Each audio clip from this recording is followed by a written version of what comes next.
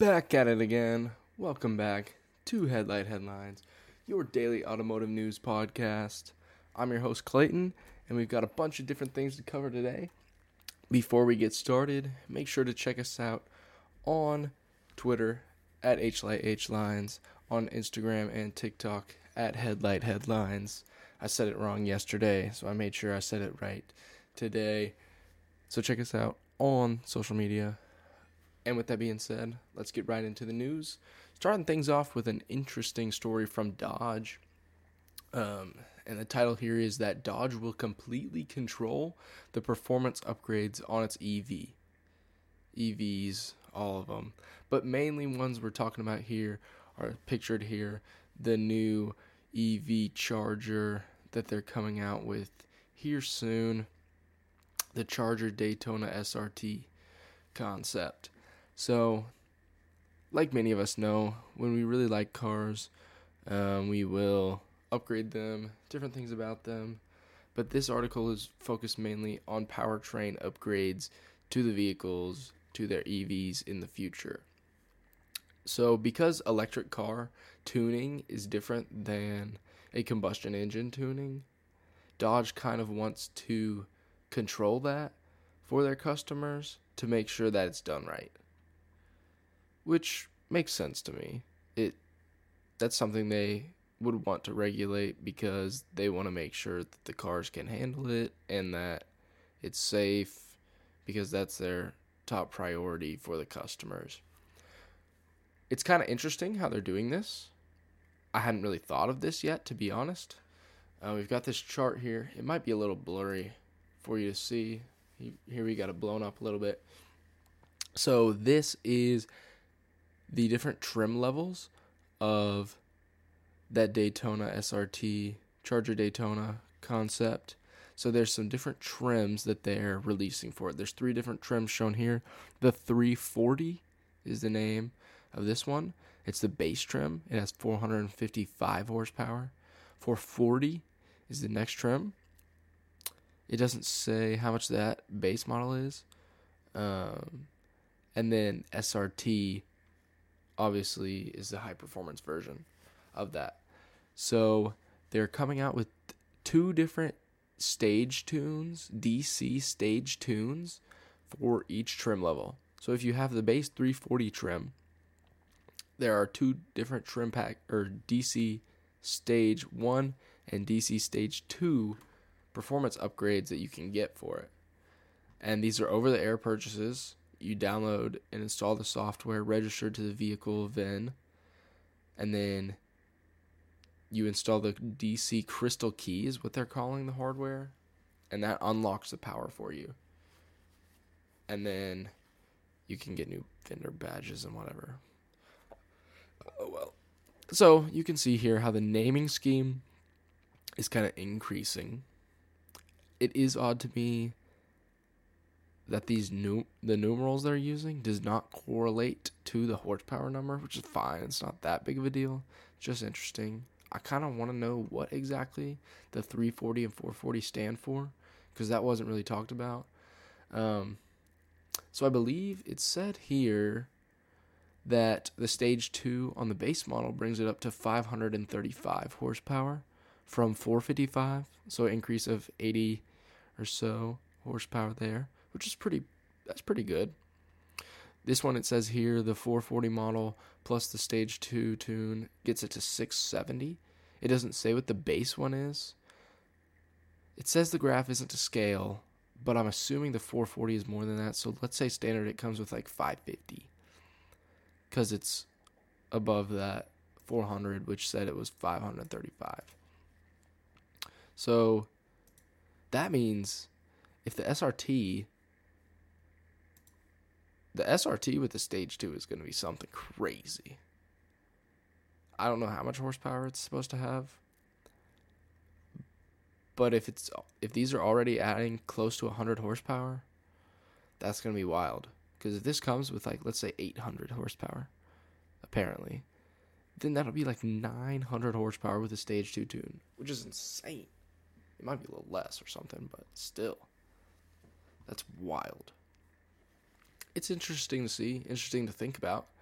because eventually, like, if automakers don't do this, then someone else will, basically. They're going to unlock the engine using coding and whatever it is to get the most performance they can out of it. So it's cool to see Dodge already giving out information like this. I like it. I like the model. I'm interested to see how much these tunes cost for the different stages. And I wonder if you have to like get the stage 1 and the stage 2 to unlock the stage 2 like potential. Like if you have to get this before you can upgrade to the stage 2. I don't know. I'm sure we'll find out. But very cool from Dodge. Next, we have something I completely did not expect at all today when I was looking at articles to cover. The Mazda rotary engine is coming back. Very interesting. I did not expect this one bit. We haven't had a rotary engine since the RX-8, which was around in 2010s era. Was when it was last around. And they're bringing it back on a plug-in hybrid. So this is an interesting concept. It's been done many times with like a range extender version. We just talked about one yesterday, range extender. And they're going to boost the mileage by adding this rotary engine to act as a range extender for them. So they say it's going to be revealed this Friday, which is exciting. They've got this rotary logo here. You can see it's in the shape, and it has an E cut out for EV. Yeah, cool. Kind of goofy. Oh, well. But this, they're putting it on the MX-30. It had really bad range, like 100 miles of range was it, which sucks based on competition. And so they want to bring that up, which, yeah, it's a reasonable option. I do remember this car. It has this car's, it's got the rear hinge doors right here. It's basically a RX-8, just an SUV. Now they're putting a rotary in it. It just has an electric motor in it too. It's funny. We'll have more about this on Friday when it comes out because this doesn't really say much besides that they're bringing it back. But I think it's pretty cool. Cool to see rotaries. I like rotaries. Obviously, they're unreliable, but they're cool. Next up, we have a really interesting concept here from Snapdragon. Qualcomm is their company. And this, they're calling it the digital chassis architecture. And I think it's pretty cool. So Snapdragon, they make chips and software and tons of stuff for phones, computers, stuff like that. That's where I know them most from is phone technology background stuff. So they have this car that they had on display at CES, which is going on this week. And they had a little thing about it last year. We kind of had this yesterday happen with what we were talking about with the BMW, where last year we saw a very simplified version or just a concept, and now we see something actually in person that shows it. So they brought this car here to show off their software that they've developed for vehicles to use for the market.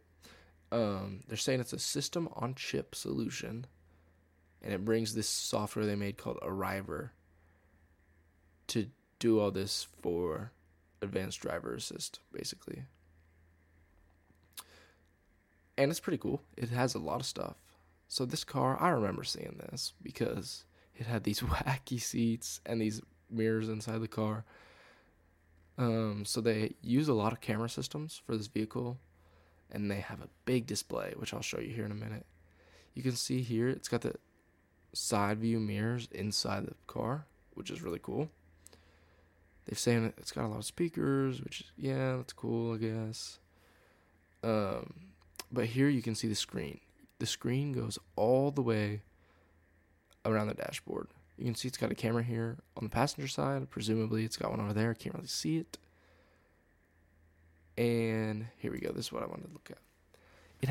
It's such a big screen that it's like, how do you even have enough information to put on there. You can see here it shows the weather on the passenger side, which, yeah, that's cool. But, like, obviously the passenger can do whatever they want on the screen. It's just funny. We're going to see these more. Sorry. We're going to see these come up more here in the future with these long screens stretching the whole length of the inside of the vehicle. You can see here, like we talked about yesterday, Tesla getting rid of the yoke. They're bringing back the yoke. Some interesting little paddle things here. I'm assuming it's your turn signal, wiper stock stuff. Very cool. The software, you can see, so it's not actually a full screen thing. You can see the bezels kind of like here. It cuts it pretty low, which kind of stinks, but they'll make upgrades to it. Got a speedometer here. I'm assuming some driver control stuff over here. Overview of the vehicle. Little note screen there. Date, clock, weather. And then obviously this passenger display, which looks pretty long. It looks way longer than the other ones. Right there, showing the weather. You can see here we've got park, reverse, hazard lights, neutral, and drive, which is interesting. That might be kind of a far reach for drive. I don't know. Can't really tell based on these proportions. And then you can see in the back here, cameras in the seats and a screen. Pretty cool. I love technology like this, seeing it. The roof, it has this, like, it's hard to describe. There's some cars that have these, I forget what it is, the Hummer EV or something, and it's called like the Jungle something. It's kind of like that, where it's just over your head. Sorry about that. But it's really cool to see this vehicle that they made, this software they made. And I'm interested to see if they will sell this software to companies, if they will make their own vehicle, if they will partner with someone. It'll be interesting to see in the future. Next up, we have an article that talks about heat pumps and their role in EVs, which is pretty... I'm a nerd and I like engineering things. And, I mean, heat pumps, it makes sense why this would work. And I'll be interested to see if this becomes like a standardized thing eventually. So they're saying heat pumps can be 3 or 4 times more efficient at heating the cabin, which EV heat use drains the battery like pretty decently, not like incredibly, but a decent amount. Especially when it gets below freezing. Like EVs struggle below freezing. So much range is lost. And being able to use these heat pumps may be something to help get that energy back so that it's not wasted on stuff like heating. Not that it's wasted, but so that you can get more miles out of your car before needing to charge again. They just go into statistics about a lot of stuff. But I just wanted to note that I'm interested to see what comes of this. If heat pumps really... If that's the main solution, it can be, and that's okay. I just want to see, like, we saw all that crazy stuff Snapdragon just came up with. So maybe somebody can come up with a pretty unique or different, innovative solution to fix this problem. And next up, we got a pretty fun article here. We got 17 cars here, so we're going to go through them quick, that need a redesign soon. Because we've had the same model forever, and we want something new. First up, the Honda Odyssey. This Honda Odyssey has been around for so long. It got a light refresh, but this generation was released in 2018. This picture is not the new one, I don't think. It might be. I don't know. Whatever. 2018. It's been 5 years now. Come on. Let's see. Audi A4. I kind of disagree. Maybe, yeah, just because this car... You say you can trace it back to 2016. It looks so new. But they could probably go crazy with it. So yeah, why not? BMW, every BMW they're saying, people just hating on it, on the grills. I like them. Get over it. They're cool. 4Runner, yeah, we've had this forever. People like it because of that, and it kind of fits its niche market, but the sales are starting to decline for this new 4Runner. So I think they need to. And the Tacoma better be on here too. Every Jaguar, yeah, Jaguar doesn't really have much market prevalence right now. And yeah. Look, they're already talking about the Tacoma. But no, Jaguar. I agree. F-Pace. Very cool. All Teslas, yeah, they're all the same. They've been the same the whole time. Subaru, they all look the same, basically, is what they're saying. It's true. They do. Q50, yeah, it's been around since 2013. That's what I was going to say. 10 years now. Come on, give us a new car. I love the Q50, kind of. And that's kind of contradictory. But that's how I feel. Chevy Silverado, they're just saying pickup trucks in general. That they... Yes and no. There will be some that look different. Obviously, the EVs look different. And a lot of people won't buy trucks if they don't look how they are now. Love the Silverado ZFG, though. Very nice. Too expensive. GTR, yeah, we've had the same one since 2009, pretty much. The new one looks newer, but it still looks the same. Chevy Express, there's not really a need to. It literally is the exact same. Like, it is the same.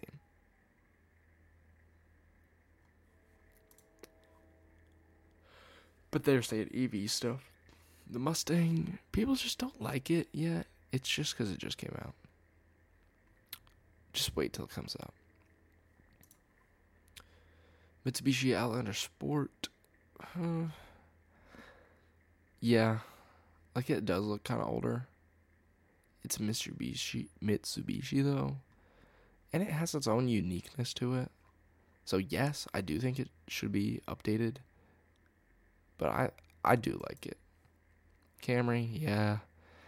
Yeah. So many of them. XT4. I don't know. I don't think there's anything wrong with the XT4. To be honest. I disagree on that one. And that's it. Yeah, they're stretching on the last one. But that's all I've got for you today. Be sure to check us out on our socials, like I said before. And with that being said, have a great day, and I'll see you in the next one.